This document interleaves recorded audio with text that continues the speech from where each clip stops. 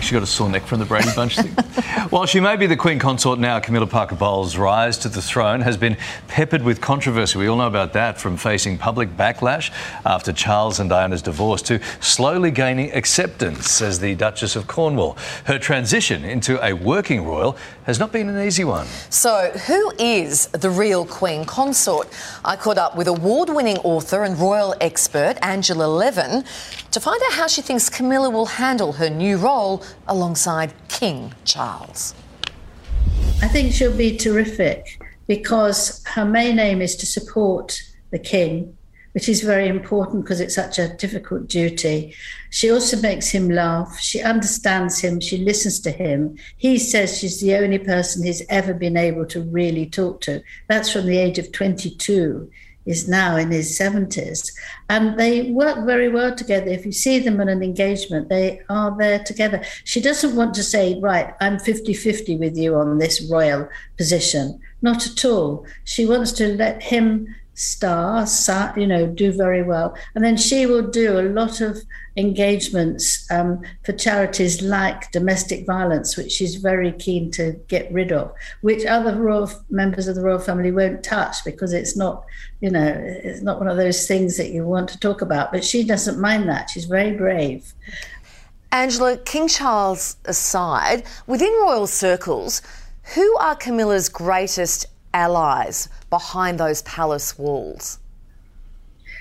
Well, the Queen became her greatest ally, actually, for the last few years of her life. Princess Anne, who also wouldn't talk to her at the beginning, they both shared the same boyfriend, Andrew Parker Bowles. But she felt, as well as the Queen, that Camilla had worked so hard, and she's got such a strong sense of duty. And she understands what it's all about, that it's not about her, it's about helping other people because you've got a position that enables you to do that. What's her relationship like with daughter-in-law Kate, Prince William's wife?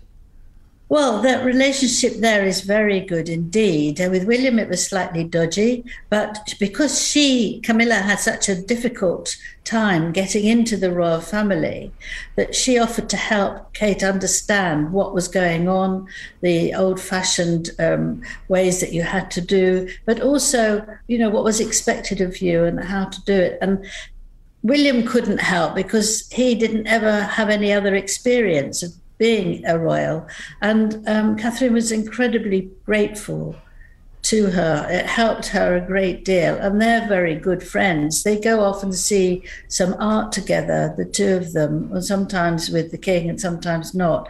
So she was very open to try and get others to come into it. Didn't work with Meghan. She tried the same with Meghan.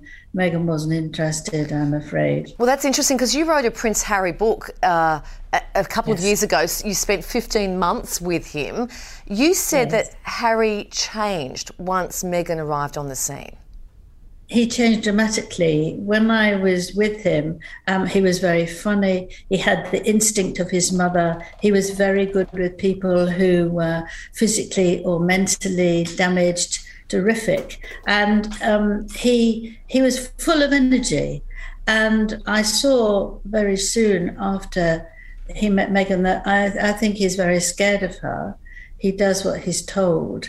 And I think she's poisoned him, I'm sorry to say this, against his own family, because he loved his father. He got on very well with him. And he said Camilla was great, he loved her to bits.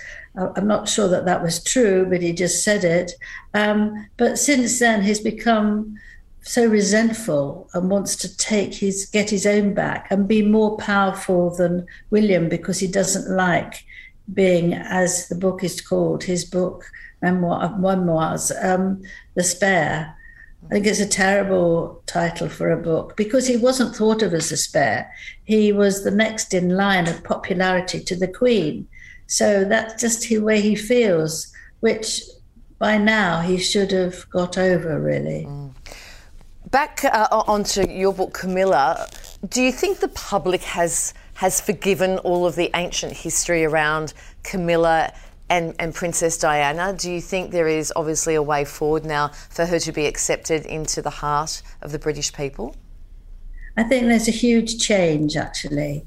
And I think they saw it on their wedding day. She was terrified that nobody would come and that she would be sworn at and all that. But actually, there were 20,000 people there cheering her on.